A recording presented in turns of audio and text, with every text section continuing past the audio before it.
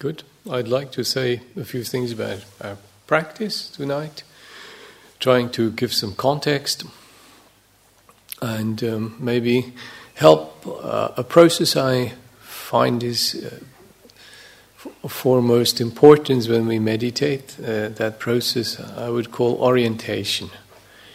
There is no proper Pali word for that, so forgive me if I cannot claim canonical evidence for this.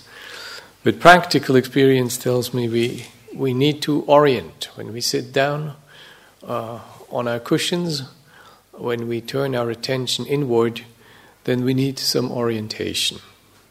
Unfortunately, the meditation instructions are somewhat strange. Yeah, there's no doubt that early Buddhist teachings give a tremendous amount of weight on meditation practice.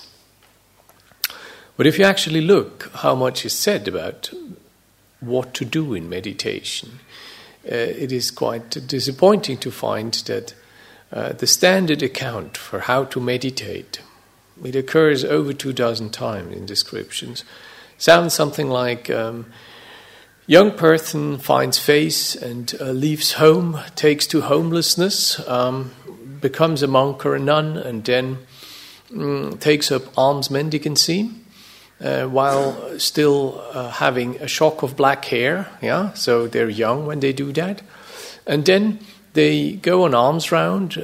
They return with their meal. They take their meal, and then after they have taken their meal, washed their alms bowl, washed their hands, they seek a place of physical solitude. Under a tree, at the foot of a root, in a cave, in a forest, in a thicket, sometimes in the open, on a bundle of straw.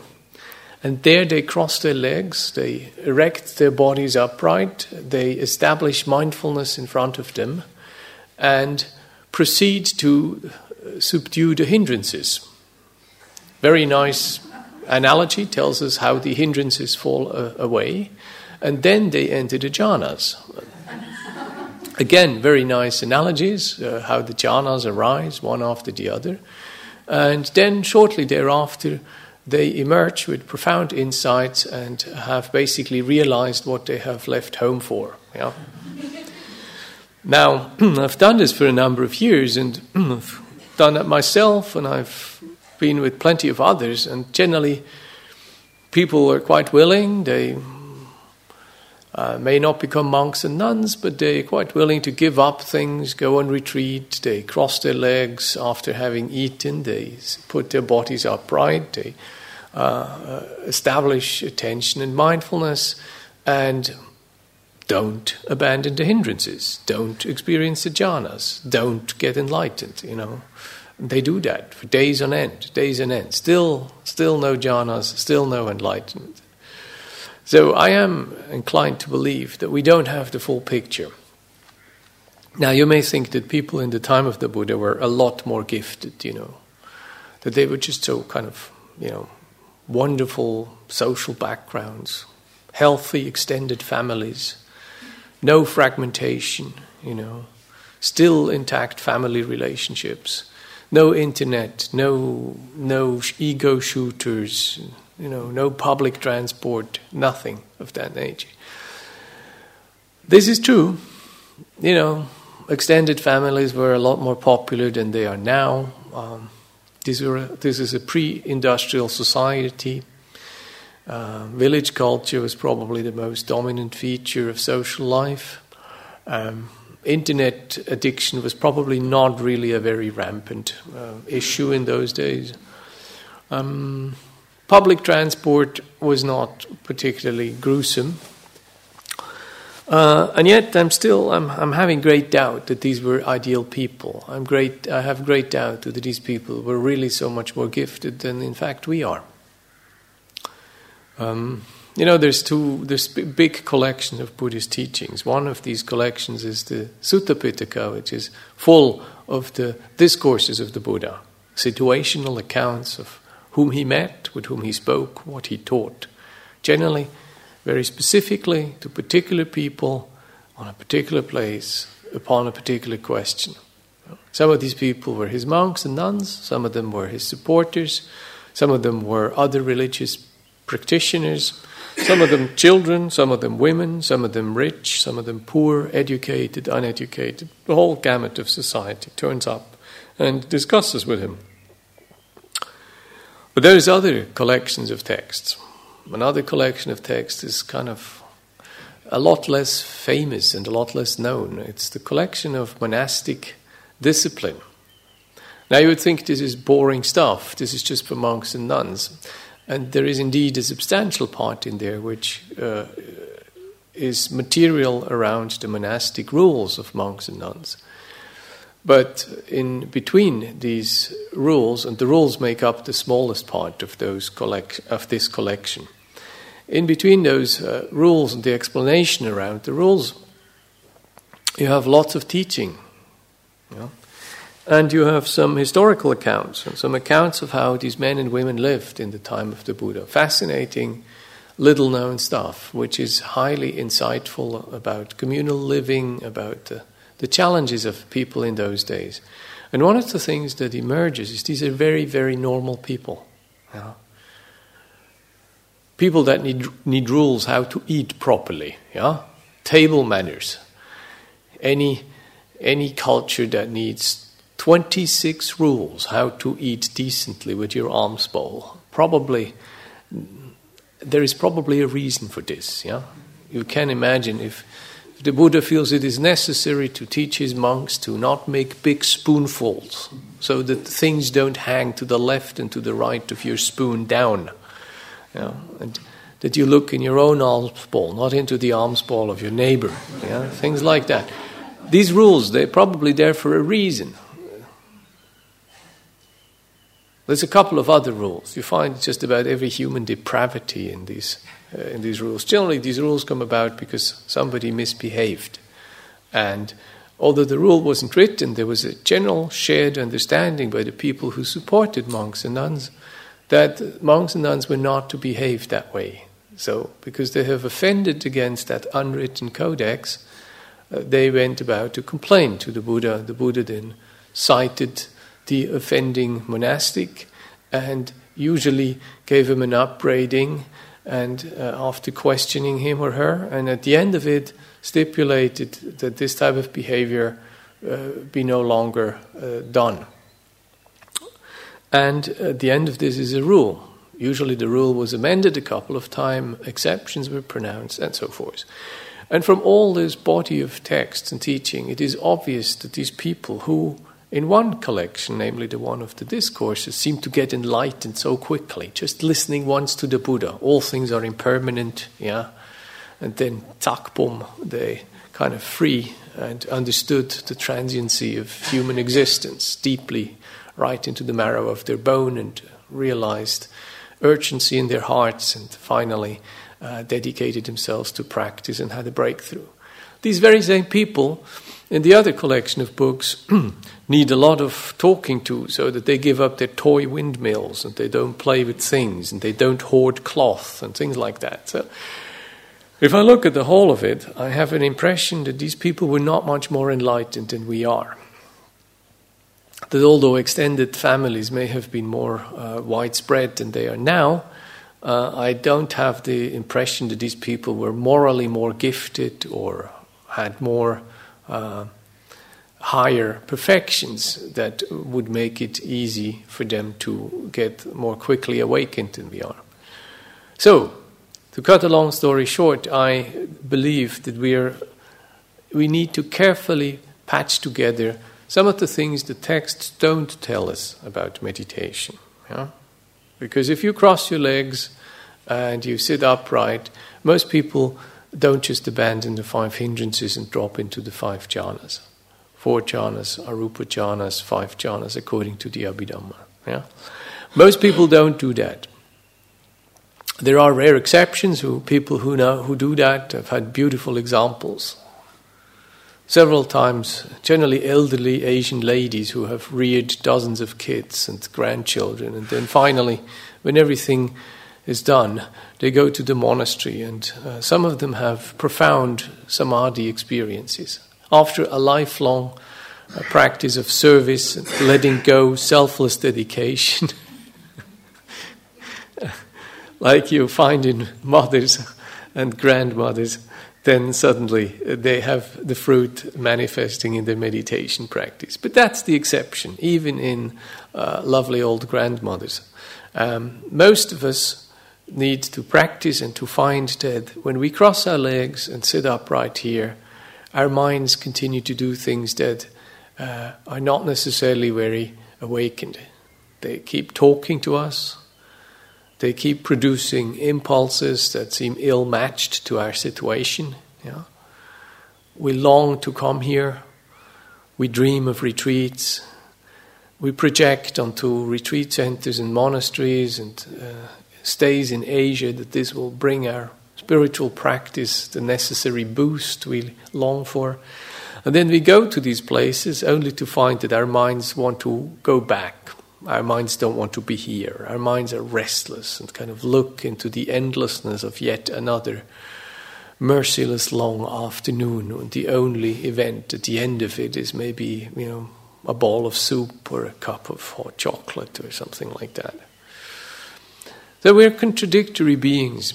And if we want to deepen an understanding of our mind, we need a lot of qualities. We need patience. We need orientation, we need courage, we need just guts, just guts and stamina, sort of grit to stay through things that are not easy, or the tolerance to do things we don't quite understand why. Yeah. So some things we understand immediately, and yet if you sit down, you will notice there are things happening you don't know why they happen. Some things you understand have an easily understandable causal connection. Other things don't. Weird things. Strange memories. Silly songs in your head. Compulsions. Collecting all the bass players of the bands you were fond of 20, 30, 40 years ago. And you're making compulsive little lists of bass players of bands whose members have probably all died. So the mind is a strange and contradictory animal. And one of the things that helps us to deal with this is orientation. So the Buddha gives us a very simple form of orientation. He says, if you sit down, there are many things going on in your experience and at any one time, and it helps to just sort. One way of sorting impulses or thoughts is just, is this useful, is this not useful? Is this wholesome, is this not wholesome? That's one simple way of making two heaps. Speaks of that in the Arya Paryesana Sutta, in the middle-length sayings. Another way of orienting what's going on, I'd like to spend a moment on tonight, is what is called the Satipatthana, so the four Satipatthanas, the four establishings or the four establishments of mindfulness. And these four have a very, very old tradition. We have many texts about them, many scattered teachings. In Pali we have suttas on that topic, 3 suttas to be precise, slightly different all 3, but similar enough to be recognizable. And then we have many, many other teachings. We have a whole collection of suttas on the teaching of Satipatthana in the group discourses or in the collected sayings, as they are called now in the latest translation. Over 100 little snippets, beautiful little examples, in many ways more comprehensive than the 2 famous Satipatthana suttas. And then we have scattered other teachings, a little bit in the Abhidhamma, a little bit in the other collections. So obviously this is something that has been very important. The Buddha started to talk about Satipatthana right after his awakening. The teachings tell us that immediately after his awakening he started to ponder the Satipatthanas. as a teaching device. And he speaks of the Satipatthanas on his last trip through Vesali, when he goes towards Kusinara, where he'll finally die. Yeah. He speaks about 3 or 4 times in the Mahaparinibbana Sutta, he speaks about these 4 establishments of mindfulness. And then at one very crucial point he says, you should make yourself a refuge. You should be your own lamp. And how can you be your own island? How can you be your own lamp? How can you be your own refuge? You know, I teach you those 4 Satipatthanas. It is with the practice of cultivating 4 establishments of mindfulness that one becomes one's own refuge. So in many ways, these Satipatthanas, they're pretty important. If you look at the lists, and early Buddhism is full of lists, full of charts, then the Satipatthanas are pretty high up. It's no secret that sati itself, the quality of mindfulness that gives Satipatthana their name, is also highly appreciated. It's one of the indriyas, it's one of the limbs of the Eightfold Path. It is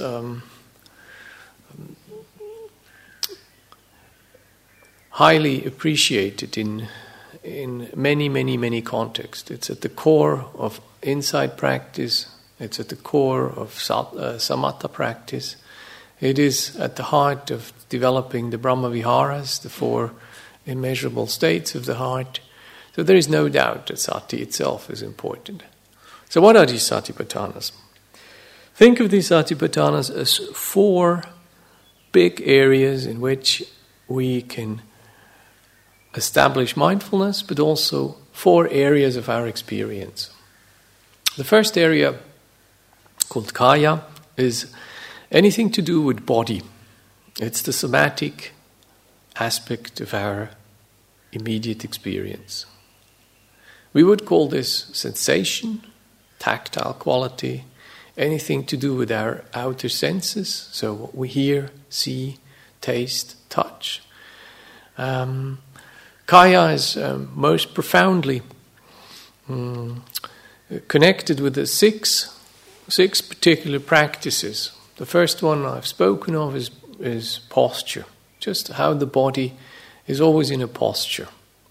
And if you put your attention to that posture, then you will anchor your attention in the present. That's very useful. Many of us can be quite heedless, cephalopods, little brains dragging a body behind. If you ever notice people with a slight slant moving, their heads ahead, heads full of ideas and plans, and then the body is a sort of corporeal appendage which gets dragged along ahead, which kind of leans into life. Yeah? Usually banging a few doors, stumbling, tripping, bashing into things, making a greater mess than would be necessary. Yeah? If you don't recognize yourself in this, then you're to be congratulated. Almost all of us, when being preoccupied with something, seem to go into that mode.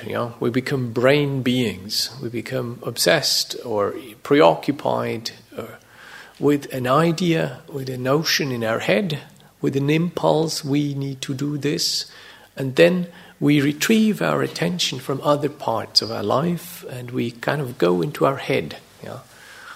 In English you say you've got a bee under your bonnet, isn't it? That's, I think, a very nice image for that. With a bee in your bonnet, you don't tend to think of your feet very much. Yeah? It's the bee that buzzes around between your ears and then you try to actualize that in some way.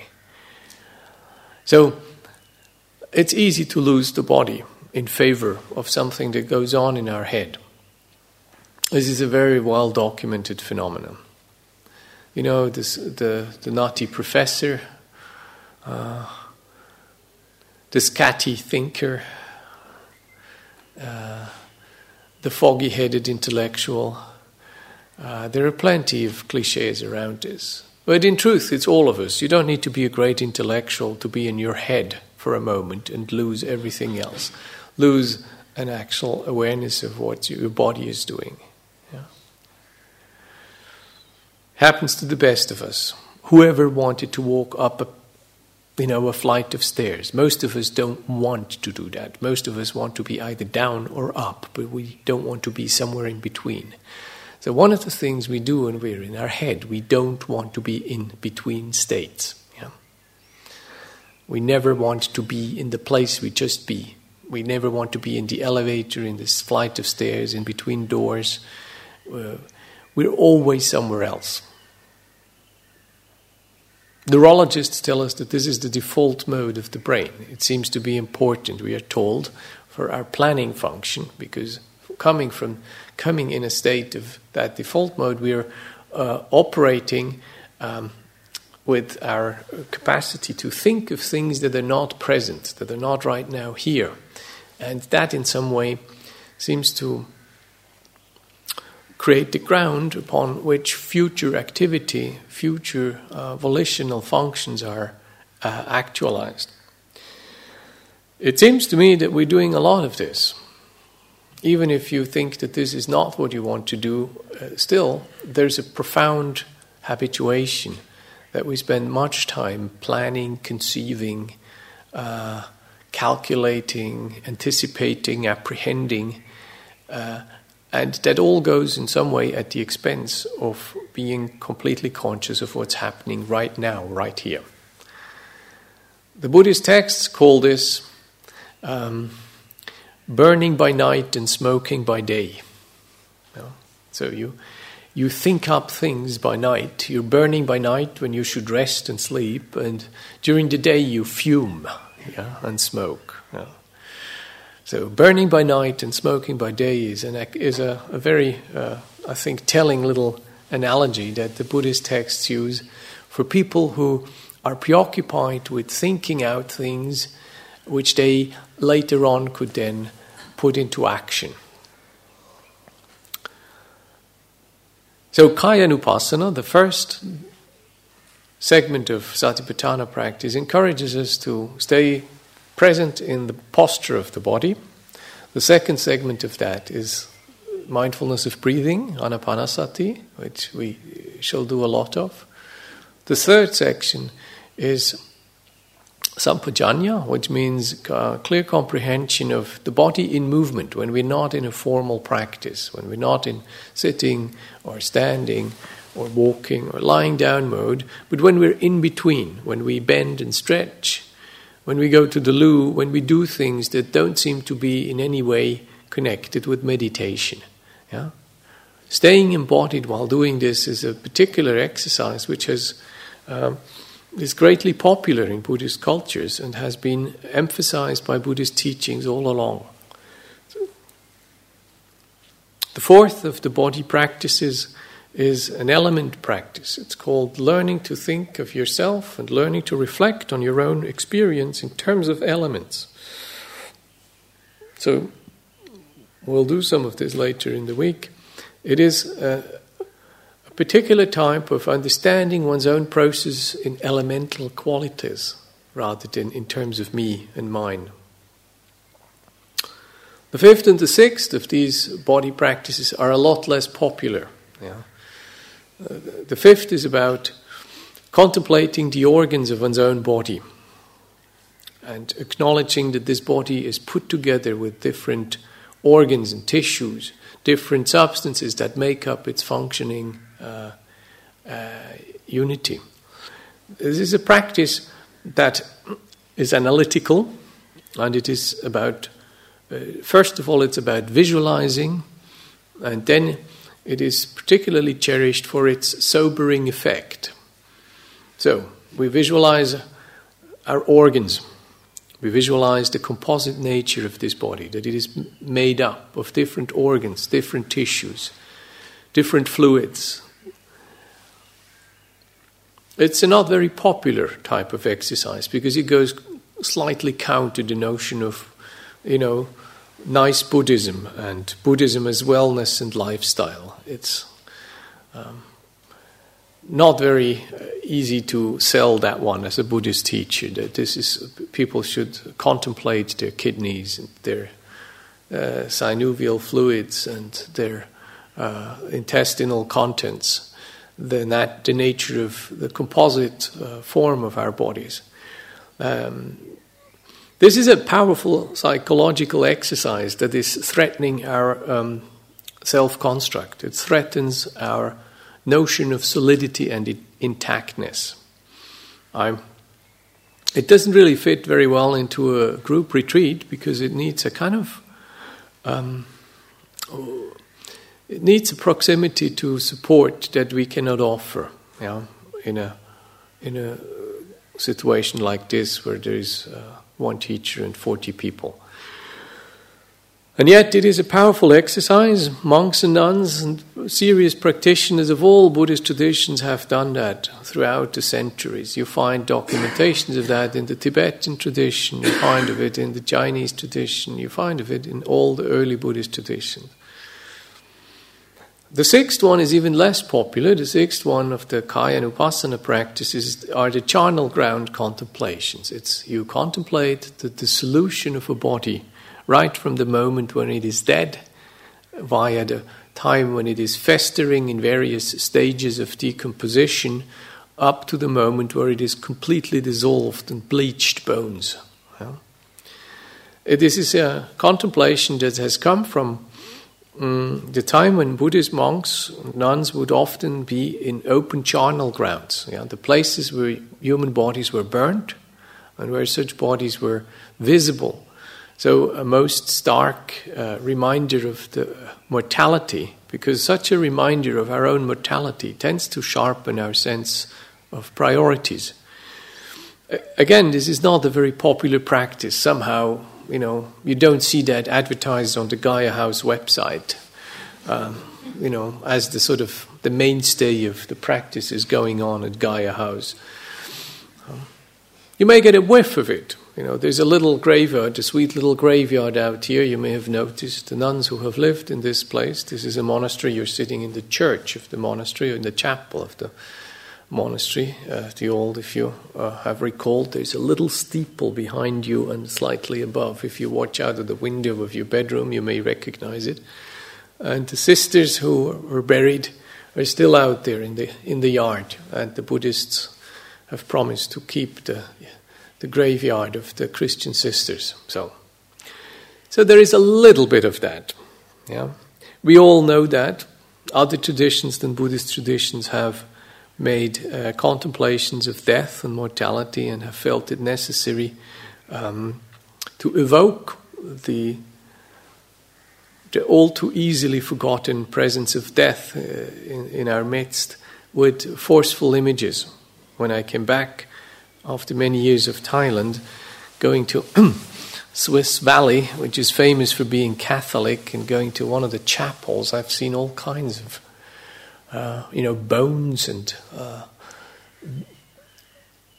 little symbols or little puppet limbs and little legs and heads.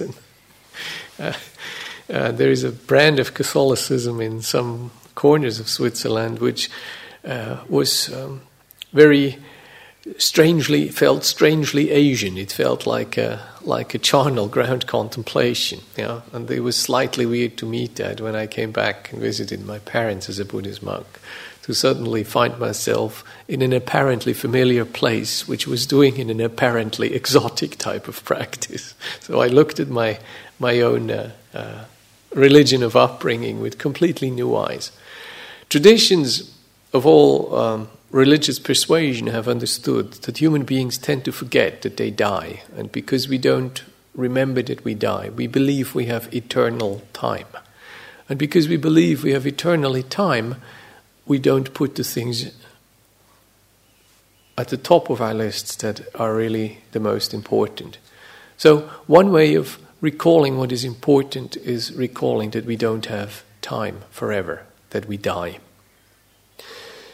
That sixth practice, the dissolution of a body, drives home very, very powerfully that we are transitory as to things we experience in our senses. Of these practices, we will do 3 in this course. We'll probably do an exercise on Dhatu Vavatana, on the element. But on the whole, we will do practices around breath, we will do practices around posture, and we'll do practices around Sampajanya, around the clear comprehension of movement. Often when we do that, they are not separated. Some of these practices, we nominally separate them, but in fact, they lead one into the other. Our breathing practice and our body posture practice often lead one into the other. Our Sampajanya practice has something to do with our Qigong exercises and with the standing, and they're not cleanly separated one from the other. The next big area in which the Buddha encourages us to establish mindfulness is the main, he calls Vedana. Now that term has no proper translation into English. This is very strange. Although it is absolutely clear what the word means, it means the degree of pleasure and gratification you get out of an experience, or the degree of displeasure and unpleasantness or discomfort you get out of an experience. Strictly speaking, if I wanted to be a little technical, then I would call this the hedonic tone. It's the connected with pleasure. Yeah. Sometimes people translate that as feeling. Vedana is not a feeling. There are not many Vedanas. Strictly speaking, there are 5 Vedanas, and for the body there are only 3. It's either pleasant, or it's unpleasant, or it's neutral. If the mind is concerned, it has a shade that is somanasa, that means it is happy or serene, or domanasa, that means it's despondent or sad or gloomy. So there are basically not many tones of these Vedana. There are differing intensities of Vedana, but the tone, it's generally either the pleasant ones that get us or the unpleasant ones that get us. The neutral ones take already quite some meditative skill to even detect, because usually we even miss the subtly pleasant one and the subtly unpleasant ones. Why is this important? It is important because we are wildly interested in pleasant Vedana. Our whole system is geared towards maximizing the experience of gratification, pleasure, and comfort, and to minimize the amount of unpleasant, uninteresting, disagreeable experiences. Experiences, I mean, unpleasant thoughts or pleasant thoughts, unpleasant emotions or pleasant emotions, unpleasant bodily experiences or pleasant bodily experiences, unpleasant sights, sounds, tastes, touch qualities, or pleasant ones. Yeah. So every event in our experience has a hedonic tone. So every thought in your mind has a slight echo of pleasantness, unpleasantness, or neutrality. Every body sensation has an echo of more or less discernible agreeability or disagreeability. Yeah. So there's nothing we experience that doesn't have an echo in the realm of Vedana. Vedana rules. Vedana is that which makes us act in many, many, many cases. If you do not understand why you do something, find out what gives you Vedana in there. Find out what protects you, what Vedana it protects you of, and you will find out about your motives. If you do something you don't understand, generally there is something you avoid or there is something you seek as gratification in there. Yeah? It's very easy to discern when you know it. If you don't know it, you may simply do things without acknowledging that you seek pleasure. I'm not speaking from a moral point of view. This is not about morals. This is just how the human mind works. It seeks comfort, it seeks agreeability, it seeks stimulation. what stimulation for you is agreeable and for your neighbor may be already disagreeable, we're quite different in that. That hinges on our conditioning, it hinges on our availability, but that we all seek pleasure and comfort and agreeable experiences, we're not very different from each other in this one. So much of your attention is geared towards seeking things that are pleasant. And if we understand how we seek that, if we understand when something pleasant occurs, then we'll also understand more why our attention goes there. If we understand when unpleasant things arise and how they arise, then we'll understand why our attention does not go there. So if we want to find out where our attention goes, why it is so difficult to be mindful of something as harmless as the breath, then it helps us a lot to find out about what particular Vedana we strategically avoid, what particular Vedana we strategically seek. Yeah? So the economy of our attention is mostly explained by the Vedanic tone we seek in things. That's why Vedana and the study of Vedana is very important. We will do some more of this in the coming days. The next big area in which we are encouraged to establish mindfulness is the area of mind states. It's emotion, it's the climate of our inner life, it's the state of our heart. That is a broad area. In that area, much of Buddhist practice happens. All purification happens there. Everything to do with samadhi happens there. Yeah? This area can be concentrated or distracted. It can be peaceful or restless. It can be cantankerous or docile. Yeah? It can be awake or it can be sleepy. Yeah? The citta, as is the term, the citta in the human experience is a broad range. It's where we usually go to when we are asked, how are you feeling? That's where we go to and find out how we're feeling. Yeah? It's a continuum. It's an inner habitat, if you want to say. Yeah? It's the experience of our psychological world. If we speak about this in today's language, then generally we speak in psychological terms of this area. People 100 years ago were not speaking in psychological terms. They only just started speaking in psychological terms 100 years ago. Yeah? So if you read old literature, and you've got some fabulous writers in English, and people who have understood an awful lot about inner processes, it's fascinating to see how writers of the 19th century, for example, write about inner processes.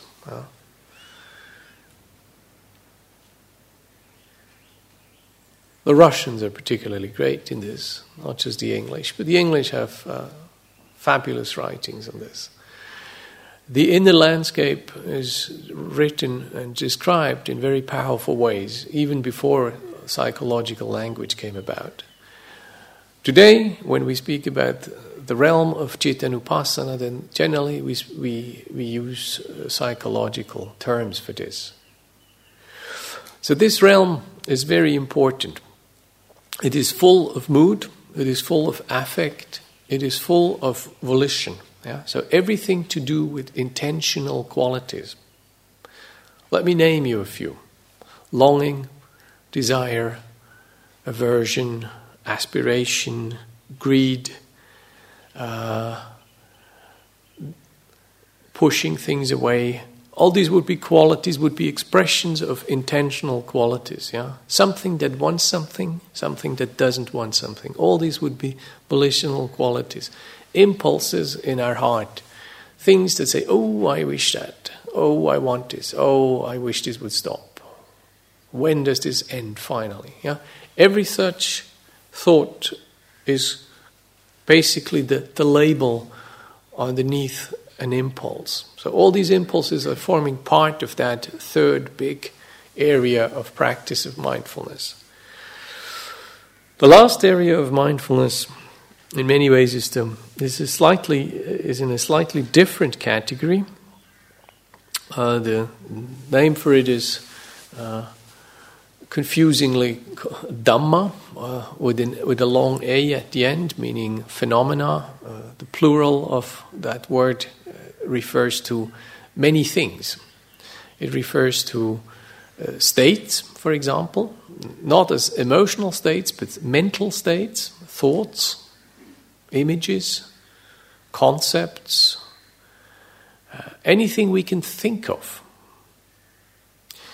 And that's the raw material. The actual practice the Buddha suggests is to look at particular connections of such qualities which are particularly detrimental to awakening and qualities which are particularly beneficial for awakening.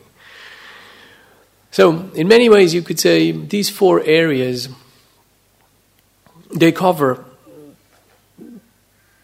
the realm of body, somatic experience, somatic aspect of our experience. They cover the realm of pleasure and pain, so hedonic aspect of experience. They cover the realm of the heart, affective realm of experience, and they, in a specific way, cover the realm of the mind content, so the cognitive aspect of our experience.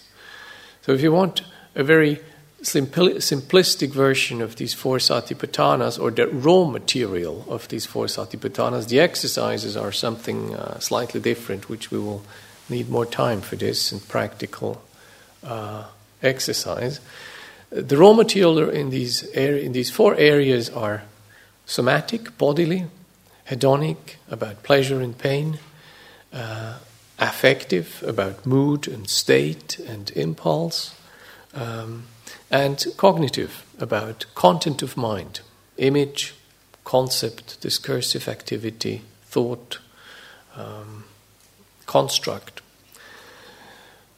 Now, this may sound all quite neat, isn't it, in some way? We got a nice sort of 4-fold structure of human experience, but in fact, this hangs all together, you know. You can deck that out, as I have just done, and as we find it in the Buddha's teaching, but in fact, these things always are connected. You never get a clean thought without any echo in your body, without any echo in your pleasure domain, without any echo in your mood. You know, if you look very closely, then every thought, you know, thin as it may be and light as it may be, has a little sort of thread, and at the end of the thread is a little something more thick, you know, and at the end of the something more thick is something even more thick, yeah? So a tiny little thought, if you pull long enough, may drag a big fat emotion. Yeah. So these things are connected, and when we sit here and experience our inner world, then generally we experience some form of tangle. If we pull long enough on one thing, our whole inner life comes. Yeah. Little thought may drag along a big emotion. Couple of flimsy thoughts settling in, creating a climate, gradually establishing a mood settling into a major depression, and that goes into the body, you know, metabolic rate of our liver goes down, posture goes flabby, you know, our eyes get slightly tearful. Yeah, there are connections there. And obviously, we want to cultivate connections that are helping us to understand things more deeply, helping us to be happy and peaceful, helping us to widen the heart. So many of these exercises we're going to do in the coming days are to help us orient. Now, I tell you this tonight because it's necessary to even theoretically be able to orient, to be able to say, what I'm experiencing right now, is this a mood, or is this a body sensation, or is this a thought, or is this just pleasure or displeasure? Yeah, to be able to make this 4-fold distinction is important. I wasn't taught this in school. My background and my upbringing did not give much emphasis on such distinctions. I have found this to be highly useful to be able to make such a distinction in my life now. If I am aware of what's going on inside here, can I distinguish, is this a feeling in the body? Is this a thought in my head? Is this a state of my heart? Is this just pleasure or displeasure? Just to know this is already helpful. Well, obviously these things are going to jump. The thought in my head is going to give me a feeling in the heart. The feeling in the heart is going to create a mood. The mood is going to influence my ways of thinking. My ways of thinking are going to do something with my posture. And all of this may be pleasant or unpleasant or a mix of it. But just to slow down the process and actually single out one of these things and say, oh, this is a thought. Look at that. This is the thought. It arises, it does its number, it ceases. Yeah? I don't own it, I don't control it, it's not mine. It doesn't say the truth. It's just a thought. Just to say that, and rather than believe that thought and follow that thought and be dragged around by that thought and go into a mood of despair and feeling gloomy and despondent, this is already freedom, isn't it? It's already a great freedom to be able to say, well, just because I think it, it's not necessarily true. And if I mindfully acknowledge this is arising, this is doing its number, and now it is ceasing, I have actually established a relationship not to the content of the thought, but I have established a relationship to the nature of the thought. Now all of these thoughts have arisen, all of these thoughts are there for only a short time, and all of these thoughts have disappeared and vanished. I don't quite know where. I don't quite know where they come from. But I know no single one of them will make me happy. No single one tells me the truth about my life. No single one is more than a construct of my understanding. And if I'm not completely free right now, then it will not be of quality that I can truly trust. Yeah? If I understand that such a thought, when I just let it die and disappear, stops, when I don't believe it, when I don't try to finish it. Have you ever tried to finish a thought? My thoughts sometimes come up with that and say, think me to the end, please. Yeah. I'll leave you in peace if you go with me for the rest. And if you finish me, then you'll be peaceful. Yeah. Then you will know. Then you will be content. I've followed so many of them. And no thought really takes one to the end of thought, is it? They all have many brothers and sisters. They all have a kind of logic like rabbits and cabbages. Yeah, they want to multiply. And thought leads to more thought. Thought doesn't lead to the end of thought. The promise of any one thought that it leads to the end of thought is a false promise. It is never borne true whenever I tried that. So just to know the nature of thought and the content of thought are two different things. The content of thought may be dramatic, it may be threatening, it may be enticing, it may be challenging, it may be murmuring, it may be, all kinds of things. But every such thought, with whatever colorful content, every such thought has arisen on the basis of causes. It exists for a short moment and it disappears without fail somewhere behind the stage. Yeah? And to acknowledge this truth gives me another perspective on thought. That I perceive to be a freedom. It doesn't resolve thought altogether, but only to know this is already a great liberation. That I can relate rather than to what the thought tells me, what it wants me to do, what it wishes me to believe, that I can relate to its nature, namely that it is impermanent, that it doesn't belong to me and it doesn't really make me happy. Already that instills a great degree of realism in my attitude towards channel 4. Yeah. Think of these Satipatthanas as of TV channels. Channel 1, this is body. Channel 2, this is pleasure. Channel 3, this is mood, story, emotion. Channel 4, this is the story. This is the text line. This is the commentary. Yeah. Usually, if we don't train our minds, we're spending much time in channel 4 because that's where things are happening. That's where the plot line is. That's where the narrative goes. So one of the things we're training in these days is shifting habitual emphasis from channel 4, thinking, discursive activity, to channel 1, body processes, breathing, sensation, posture. Yeah. This is a bit simplistic. It doesn't quite do justice to the sophistication of Buddhist psychology, but I think this is a very good model. Think, like in TV, all the channels are always broadcast, but you can choose onto which one you hone in. Yeah? You can choose which channel you're giving your focus. It seems to be the default mode is channel 4, storyline, thought, thinking, concept. Yeah?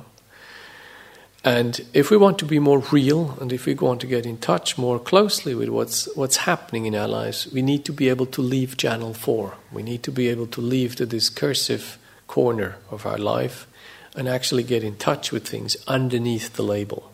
If you go shopping, it's not enough to just get the wrapper, and the print of the wrapper. You actually want the stuff in there, isn't it? You don't just read the label. You want to get the product. So if we want to get more close to the product, we need to get underneath the label. Obviously, this is not quite easy because there is a little bit of habit going on. We've been playing with labels for a long time. That's what our education system supports. That's where we get our grades for. That's how we project our egos into the world. That's what we need to communicate, to make a stamp in the world, to carve our niche. Generally, we do that somehow with the quality of mind that is capable of verbalizing, of stating things, of connecting ideas. So the encouragement Buddhist meditation gives you, it goes counter the habit. It goes counter our training in many ways.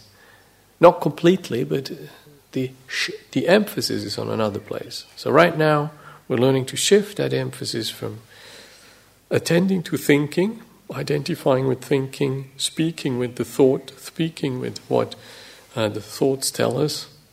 We're trying to shift our attention to the slower processes of the body, attending to sensation, attending to posture, attending to texture, attending to how we relate to these bodies. Good. If you forget everything, don't forget, please, 4 channels: body, pleasure and pain, mind states, and mind content. Channel 1, somatic experience. Channel 2, hedonic experience. Channel 3, affective experience. Channel 4, cognitive experience. All channels are always on broadcast, but we make the choice on which channel we happen to give our attention. Yeah? And taking back our freedom that we can actually choose. This is possible. If we don't choose, it'll be channel 4, mostly. And you'll feel betrayed. If we don't choose, we'll feel betrayed. We'll feel victims. We'll feel, basically, we didn't have a choice. So that's why we need to recapture our capacity to make a choice, where our attention goes, and to attend wisely in our particular channel. These channels need different kind of attention. More about this later. For tonight, let me end. Thank you for your attention and patience. I know you have a long, hard day behind you, and if you have the energy, continue practicing. I would like to take a few minutes to be in stillness with you and to suggest dedicating whatever good things have occurred in your life today, or whatever merit arises from your efforts and your practice, that you share that with the people who are important in your life, people who are close, people whom you need, people whom you're grateful towards.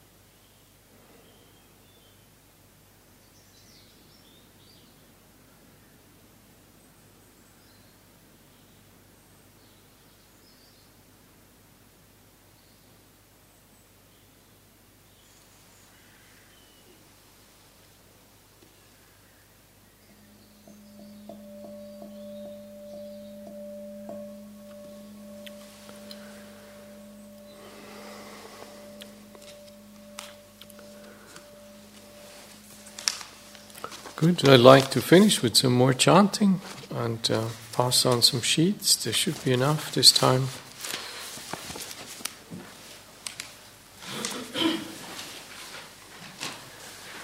We need more light. Is there a possibility to add the other couple of lights that are on the walls?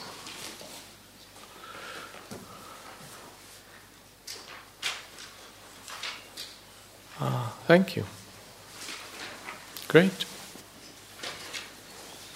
So I was asked why we chant in Pali rather than in English. Pali being difficult and alien. The